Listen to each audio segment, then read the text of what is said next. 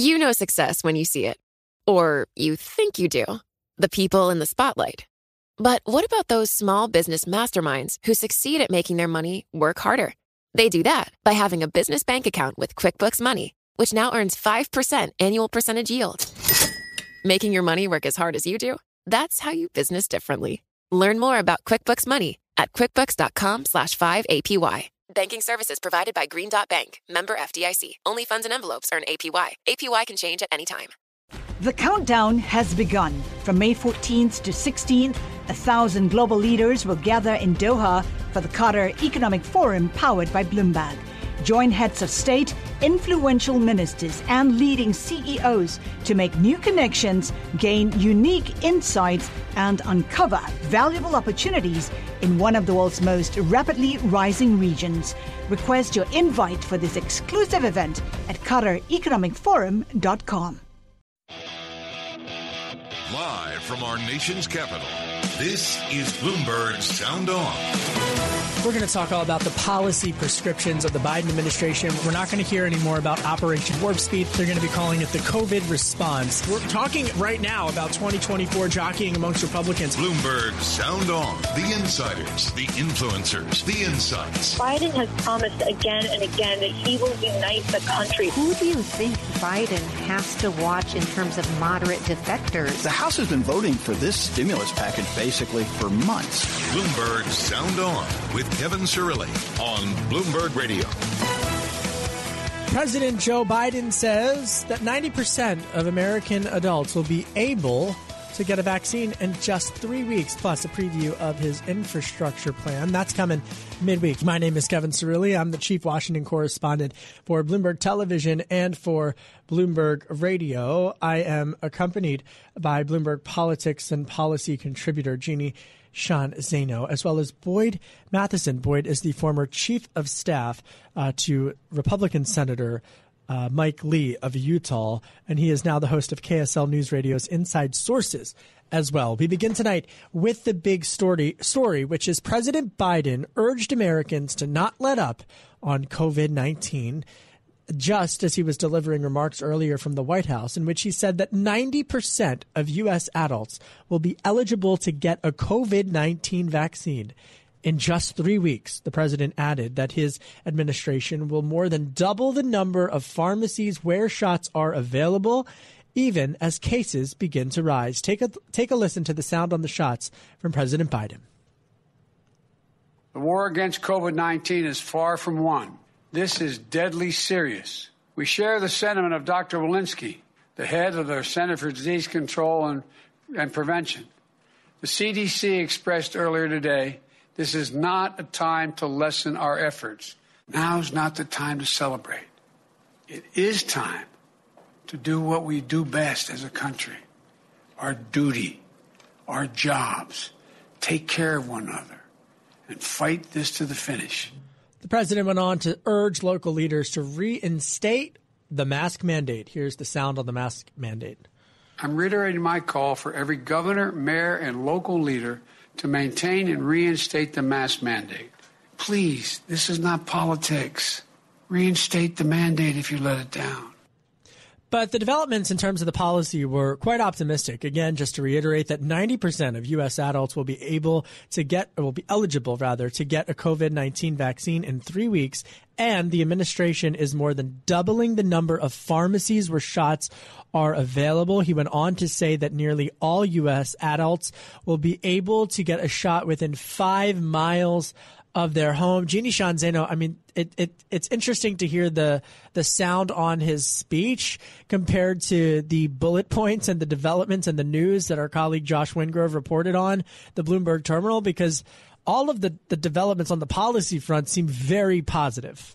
They do. And, you know, as you were just playing that sound and reiterating what the president said, I think we all have to take a step back and say how remarkable it is that we are where we are a year after the pandemic started, a little more than a year.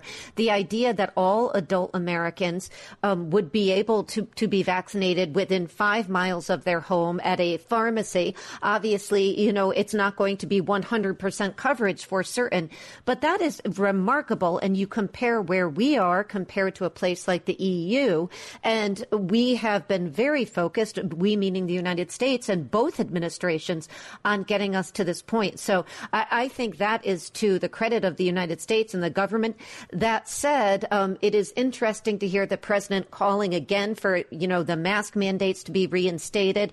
As the weather gets nice, I think it's getting very, very tough for people with more people vaccinated to understand, and I think they need to be clear on this message, why we have to do that. And I think he's trying to fight an uphill battle here, but we'll see what happens. Well, I think, as we talked about on this program, no one wants to have in the United States have what happened in parts of Europe where they had additional lockdowns and whatnot. And, I think it's important, of course, to check in on that. But at the same time, anyone can get a shot. 90% of adults going to be eligible to get a shot in just 3 weeks. The weather's nice, Boyd. Here in D.C. over the weekend, 17th Street was reopened. It was nice, Boyd. Can't we at least bask in the glow of some optimism? Can I be optimistic, Boyd? You can be optimistic for sure, as long as you keep your faith in the American people as opposed to the politicians. And my mask on. With your mask on, you should be able to do that just fine. And the interesting thing, too, is, there are a lot of places that are doing incredibly well. Utah happens to be one of those, and it is beautiful here today, too, by the way. You should come out this way if you want a little sunshine and fresh air. But we're also way ahead of the curve in terms of when the president said, we're going to have a website and people are going to be eligible in May and hopefully you can have a barbecue in July. Utah was already there. We already had things going. We already had things all the way open up for anyone who wanted a shot could sign up to get one. And so I do think it's really important that we keep the principles of federalism in place here, that we remember that these laboratories of democracy are better at adapting and adjusting what needs to be done in order to keep things in check. And so we're doing things really well and very swiftly here in the state of Utah. Other places are doing well. Other places are doing less well. But the important thing is that we give that control. Just a sweeping mask mandate from D.C., I don't think is going to cut it, especially as the sun starts to come out and the barbecues start to fire up. Let me no, I agree. It's almost barbecue season. Cyril's Grills. Christine Barada, our executive producer, that's what she calls me. Anyway, let me grab these numbers on my term. I wrote them down. Here they are. Okay, so the U.S. is on pace to soon administer 3 million doses a day of COVID-19 vaccine as the supply genie increases and states widen eligibility. New York, the headline crossed my terminal this afternoon, just boosted their eligibility as well earlier today for folks over 30. After stalling at about 2.5 million doses a day, the rate of shots administered in the U.S. Genie has started to again climb. On Friday, Saturday, and Sunday over the weekend, the U.S. reported a total of more than 10 million shots in arms, a record 3-day stretch that helped push up the average rate, according to the Bloomberg Vaccine Tracker. I've got sounds on the number of shots from President Biden. He spoke earlier this afternoon. Take a listen to the sound on the shots from President Biden. The amount of vaccines that are going to be available for vaccination sites will be a new record. 33 million doses of vaccine this week. Professor Zaino, look, I know we've got to praise the government officials, both parties, Operation Warp Speed, Biden administration, but this is also a massive victory for the private sector, as well as scientists and folks who are not serving in government, right? It is, and the private sector has come through in a way that, I don't think we could have hoped or imagined 11 months ago or 12 months ago. So absolutely, they should be applauded, and the way that they have worked with the public sector is incredibly impressive. But I don't want to rain on your and Boyd's picnics here as we come into the spring. I'm Professor sorry, Zaino. And I have to say, I feel like I'm asking the teacher for no homework. And I love when Boyd Boyd quotes Louis Brandeis and Laboratories of Democracy, but I think we need to go back and we need to be very clear on why the president and the administration are making this push for mask mandates and others at the federal level. I am in New York, as you know, and New York and New Jersey have the highest rates of infection in the country. You know, a day ago, the report was we were averaging about 548 cases for every 100,000 residents, and only surpassed by New Jersey. So while there is obviously a differential across the states, and I appreciate that, we also have to remember there are still variants here, and there's still the potential for spread. And so I do think we need to appreciate. I'm sorry, I don't want to be, a Debbie Downer here, but I think we have to appreciate why the president is being so, emphatic about the mask mandates and other precautions. I said it a couple months ago. I'll say it again. You know, if it's snowing in Alaska, doesn't mean that Florida gets a snow day. You following me? But I do hear your point, and I think it's why Raquel Walensky, the head of the Centers for Disease Control and Prevention, pleaded, did you see this?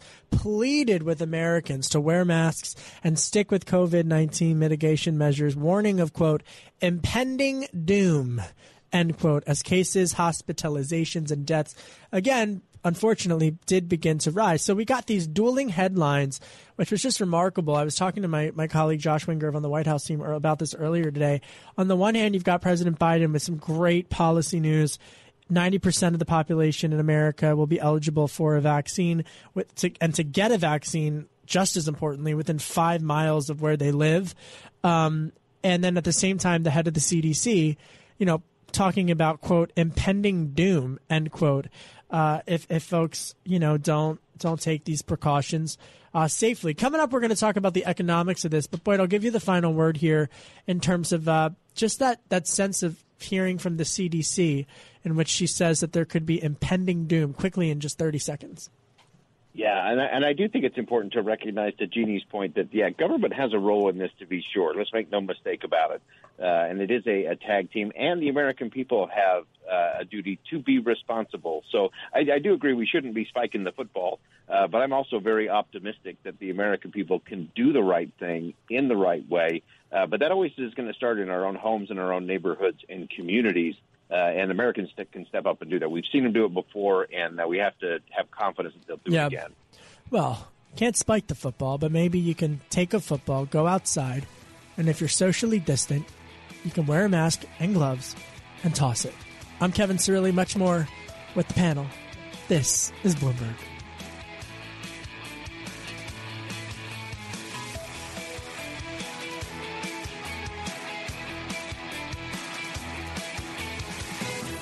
Success is more than the final destination. It's a path you take one step at a time. It's discipline, it's teamwork, and it's the drive and passion inside of us that comes before all recognition. It's what Stifel's been doing for over 130 years. Quietly, yet strategically, Stifel's become one of the fastest-growing wealth management and investment banking firms in the country. Our financial advisors go beyond traditional wealth management to provide clients with direct access to one of the industry's largest equity research franchises and a leading middle market investment bank, because success is the drive it takes to keep climbing, the passion to keep investing, the best of each of us made better by the best in all of us. And that is where success meets success. Start your journey at Stifel.com. That's Stifel.com. Stifel Nicholas and Company Incorporated, member SIPC and NYSE. This is Bloomberg Sound On with Kevin Cirilli on Bloomberg Radio. I'm Kevin Cirilli, Chief Washington Correspondent for Bloomberg Television and for Bloomberg Radio, accompanied by Bloomberg Policy contributor Jeannie Sheehan Zaino and Boyd Matheson, former Chief of Staff to Senator Mike Lee. We were talking earlier about the pandemic. Now let's pivot to infrastructure. Did you see this? President Joe Biden is expected to unveil, Jeannie, his infrastructure plan on Wednesday in Pittsburgh, Pennsylvania. I was thinking about this in the prep work, where back in 2015, I know it seems like forever ago, nearly 6 years ago, Labor Day weekend, then former vice president, or no, he was the vice president at the time, Joe Biden, appeared at a Labor Day parade in where else? Pittsburgh. Remember this, Jeannie? And he marched in the parade with the union workers and the union members. He's got a long story with Pittsburgh. And it was at a time in which then former Secretary of State Hillary Clinton had all but locked up the nomination. And people were wondering if Biden was going to challenge Clinton back in 2016. And he ultimately decided not to do it. And he waited 4 more years. But, Jeannie, I mean, I think of that because it's clearly back in 2015 and now in 2021, nearly 6 years later, he is thinking of the coalition that he will need to advance infrastructure, which is going to be working class manufacturing supporters and unions in particular. Jeannie.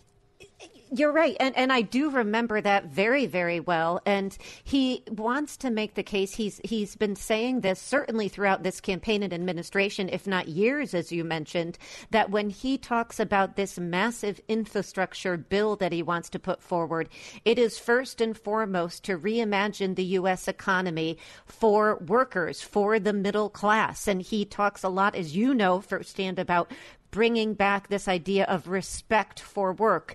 And so I do think the choice of Pittsburgh is not lost on any of us. You know, I also think we have to remember there's some cynicism here because, as Bill Maher said the other day, there's been an infrastructure week in this country every year for the last decade, if not longer.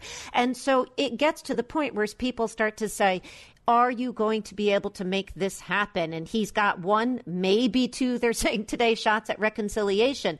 But if he starts to add, I believe, more into this bill than just what people define as infrastructure in a colloquial sense, I think that's where it's going to be very difficult to get even some moderate Democrats behind this. Well, I don't know how you're going to pay for $3 trillion of a plan and not come out and say how you're going to pay for it. White House Press Secretary Jen Psaki was asked about this, and she was asked saying that the infrastructure plan would include ways to pay for any spending. Take a listen to the sound on the spending from Psaki.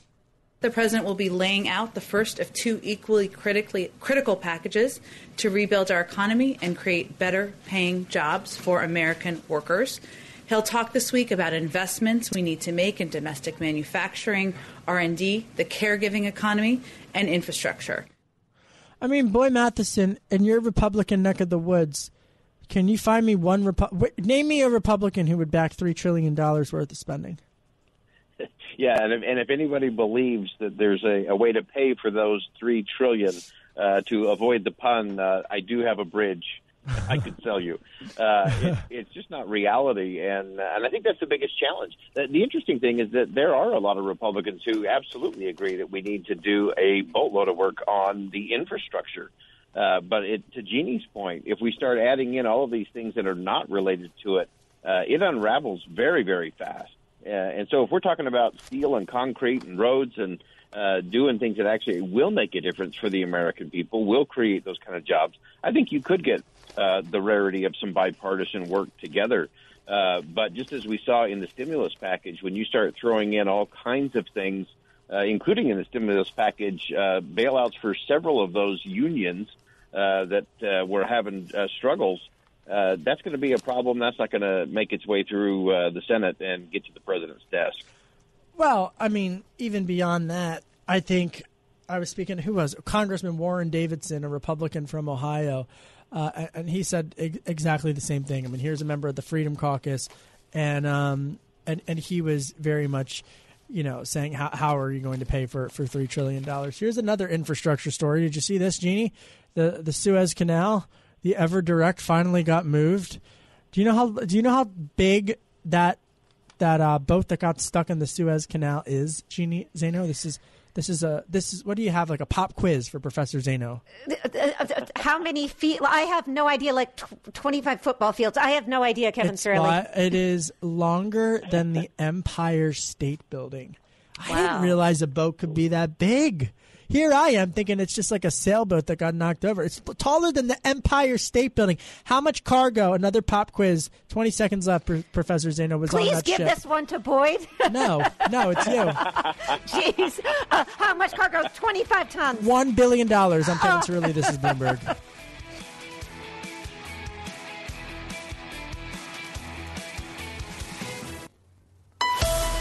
Broadcasting live from our nation's capital, Bloomberg 99.1. To New York, Bloomberg 1130. To San Francisco, Bloomberg 960. To the country, Sirius XM Channel 119. And around the globe, the Bloomberg Business app and BloombergRadio.com. This is Bloomberg Sound On with Kevin Cirilli. We're going to keep talking about infrastructure as Noah Smith is set to join us. My name is Kevin Cirilli. I'm the chief Washington correspondent for Bloomberg Television and for Bloomberg Radio with my pal, Professor Jeannie Sheehan Zaino, Bloomberg policy contributor. Jeannie, I got to keep talking about this Suez Canal story because I'm obsessed. I mean, I don't know if this was the story I was geeking out over all week, and it finally came to a dramatic conclusion. The week-long saga, I'm in my terminal, to dislodge a giant container ship stuck in the Suez Canal reached an end Monday as the vessel was freed and traffic resumed through the vital waterway. Authorities expected operations to return to normal within days.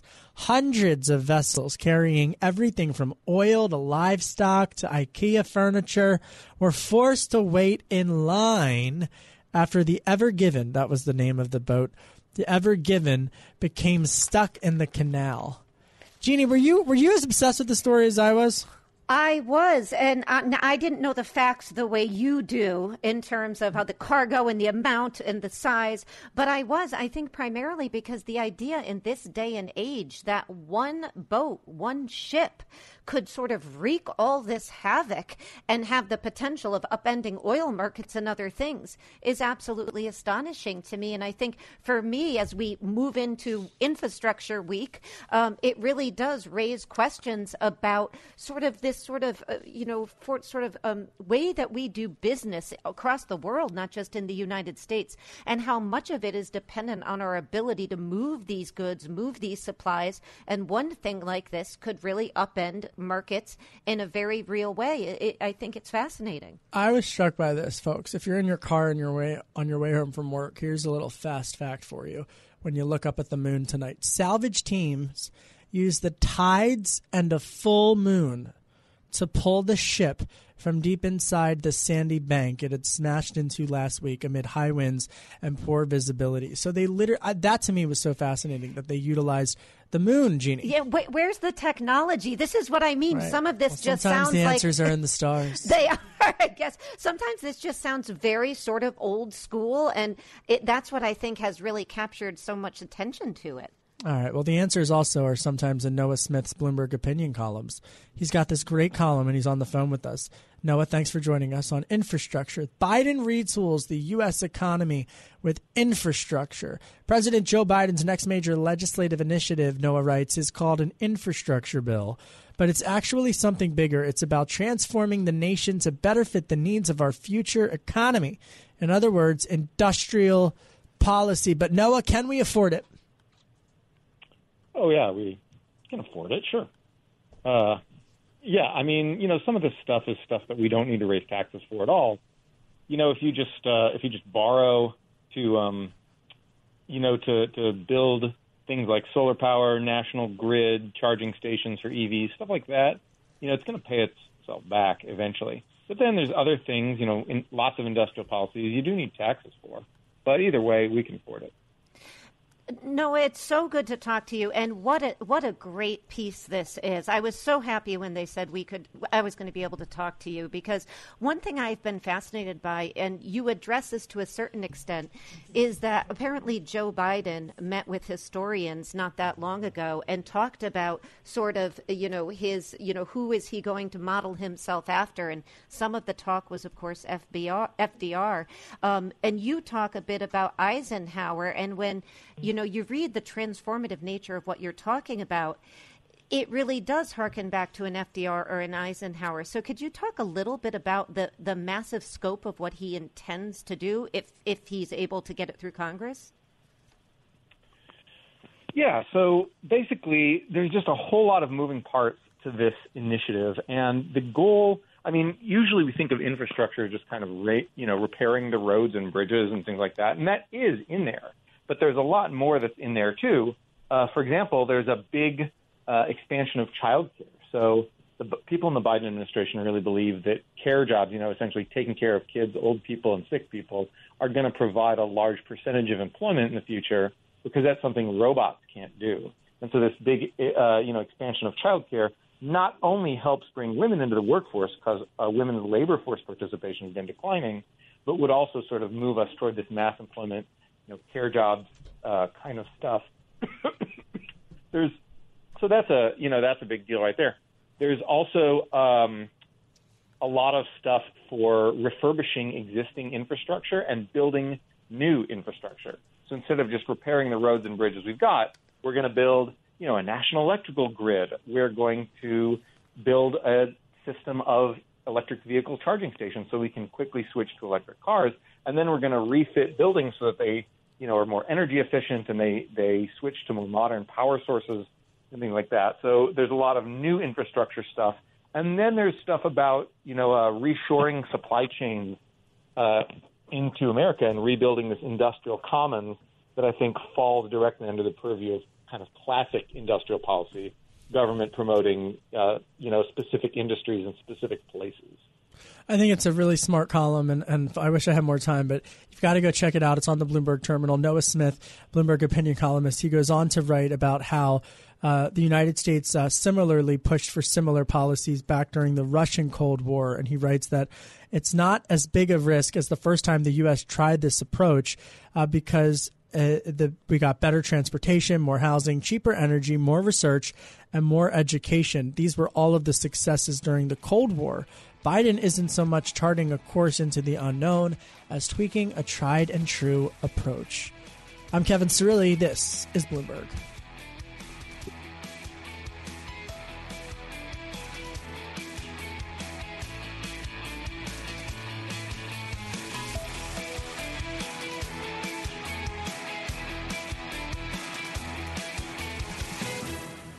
Success is more than the final destination. It's a path you take one step at a time. It's discipline, it's teamwork, and it's the drive and passion inside of us that comes before all recognition. It's what Stifel's been doing for over 130 years. Quietly, yet strategically, Stifel's become one of the fastest growing wealth management and investment banking firms in the country. Our financial advisors go beyond traditional wealth management to provide clients with direct access to one of the industry's largest equity research franchises and a leading middle market investment bank. Because success is the drive it takes to keep climbing, the passion to keep investing, the best of each of us made better by the best in all of us. And that is where success meets success. Start your journey at Stifel.com. That's Stifel.com. Stifel Nicholas and Company Incorporated, member SIPC and NYSE.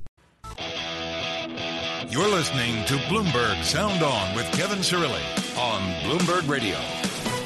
My name is Kevin Cirilli. I'm the chief Washington correspondent for Bloomberg Television and for Bloomberg Radio, accompanied by Professor Jeannie Sheehan Zaino, Bloomberg Politics and Policy contributor. Jeannie, I don't know. I'm still optimistic off of all this good news with the pandemic era ending. Did you see this article? I think it was the Washington Post. I sent it to my mother. I said, Mom, it's going to be the Roaring 20s again. Everyone's starting to compare the post-pandemic. I know we're not out of it yet. I know. Don't tweet at me, trolls. But it's going to be like the 20s when this thing's over, Jeannie. I don't know what that means. I'm not really good at fashion, as I've been told. But maybe I don't know. I can't even finish that line. But it's going to be the Roaring 20s.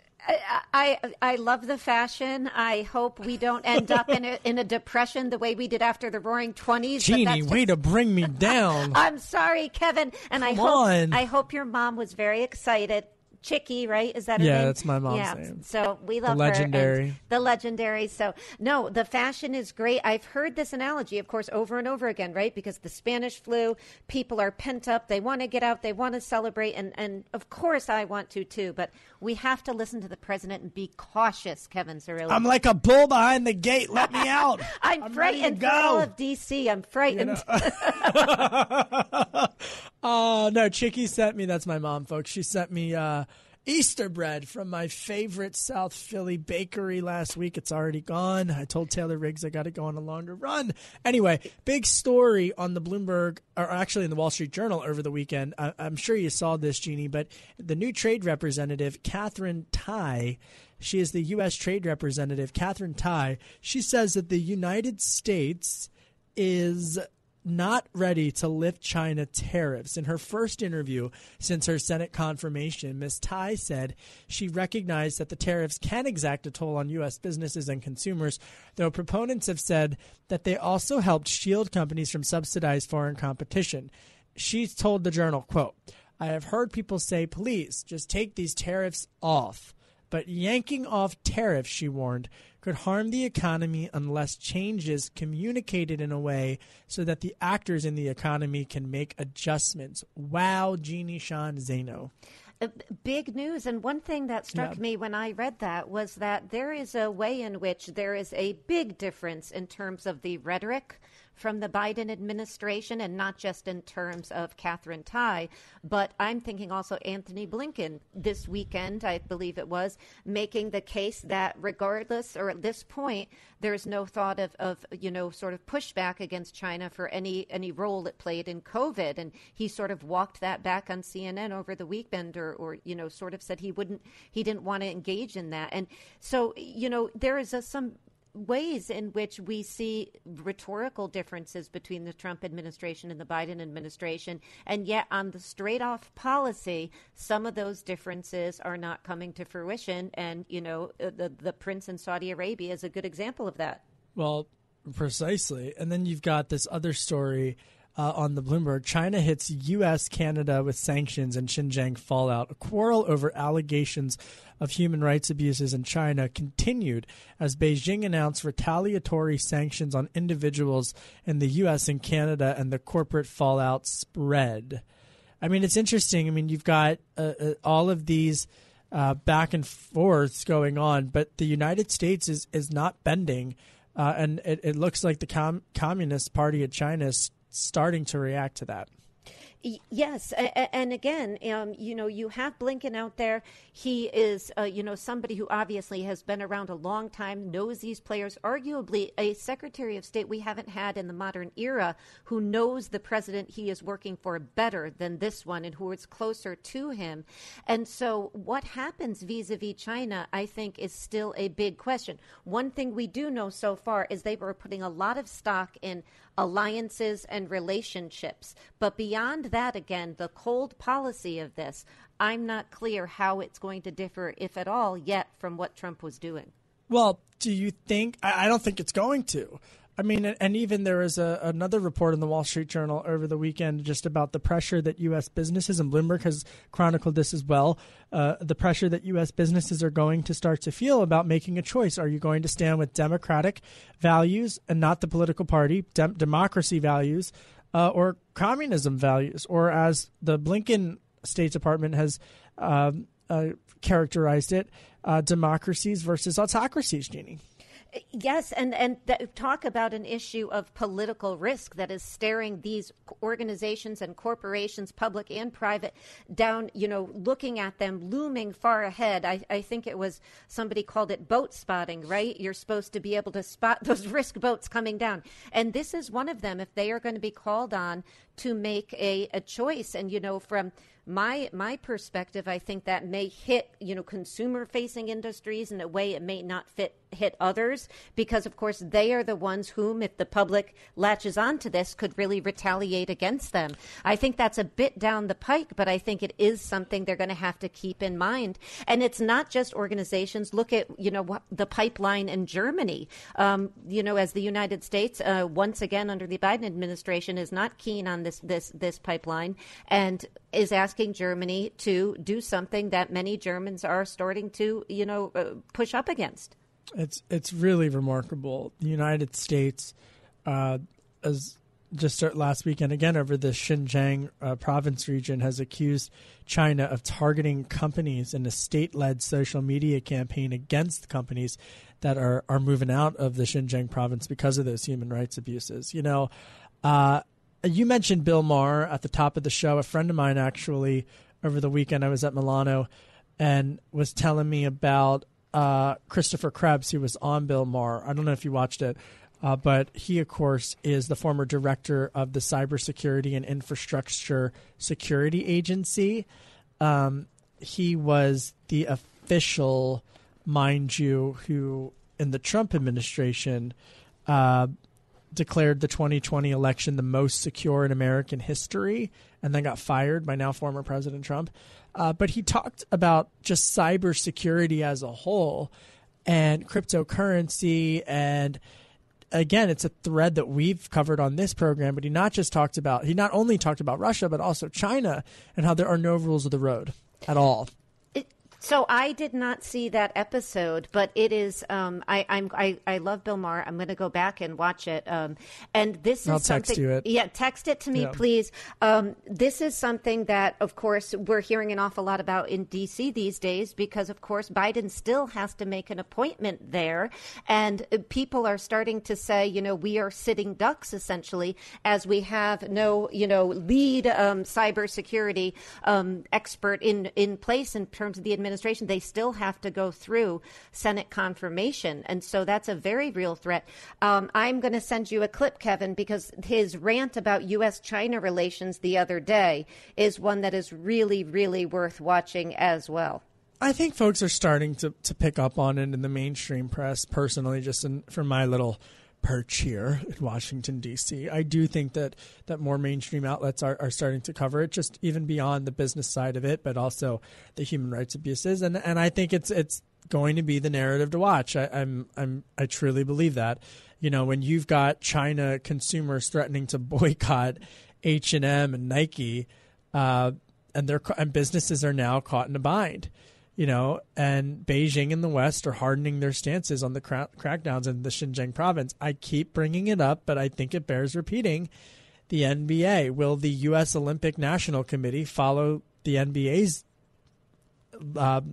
actions or lack thereof with business decisions and what happened in China when the boycott happened, Jeannie? I think it's, that's the one to watch. It's one to watch. And you had a guest on, I think it was last week, who made the case maybe we should go there and not sort of step back, which I thought was a fascinating argument as well. Well, it's funny because I told that story to a friend over the weekend. I said, look, you've got Colin Kaepernick taking a knee and launching a national conversation about race relations in the United States. What if that same thing were to happen when U.S. athletes go to Beijing? It was a remarkable point that Lester Munson, the former senior advisor to now former chairman of the Foreign Relations Committee, Bob Corker, made to us last week. And, we'll see what happens. But that conversation is only going to continue.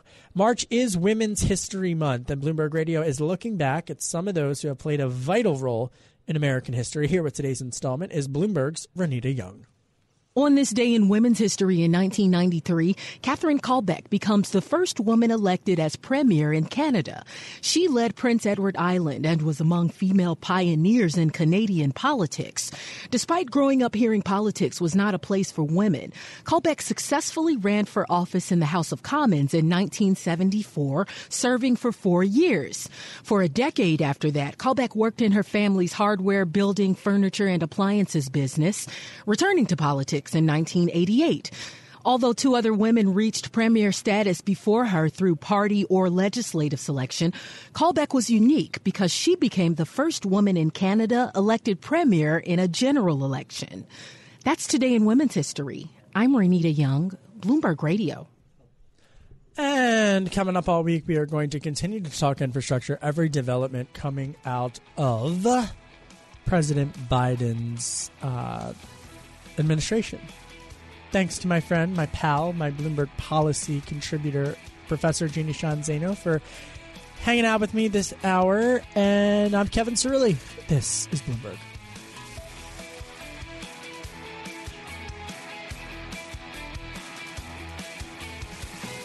The countdown has begun. This May, 1,000 global leaders will gather in Doha for the Qatar Economic Forum powered by Bloomberg, held in conjunction with our official partners, the Qatar Ministry of Commerce and Industry and Media City Qatar, and premier sponsor QNB. Join heads of state, influential ministers, and leading CEOs to make new connections and gain unique insights. Learn more at QatarEconomicForum.com.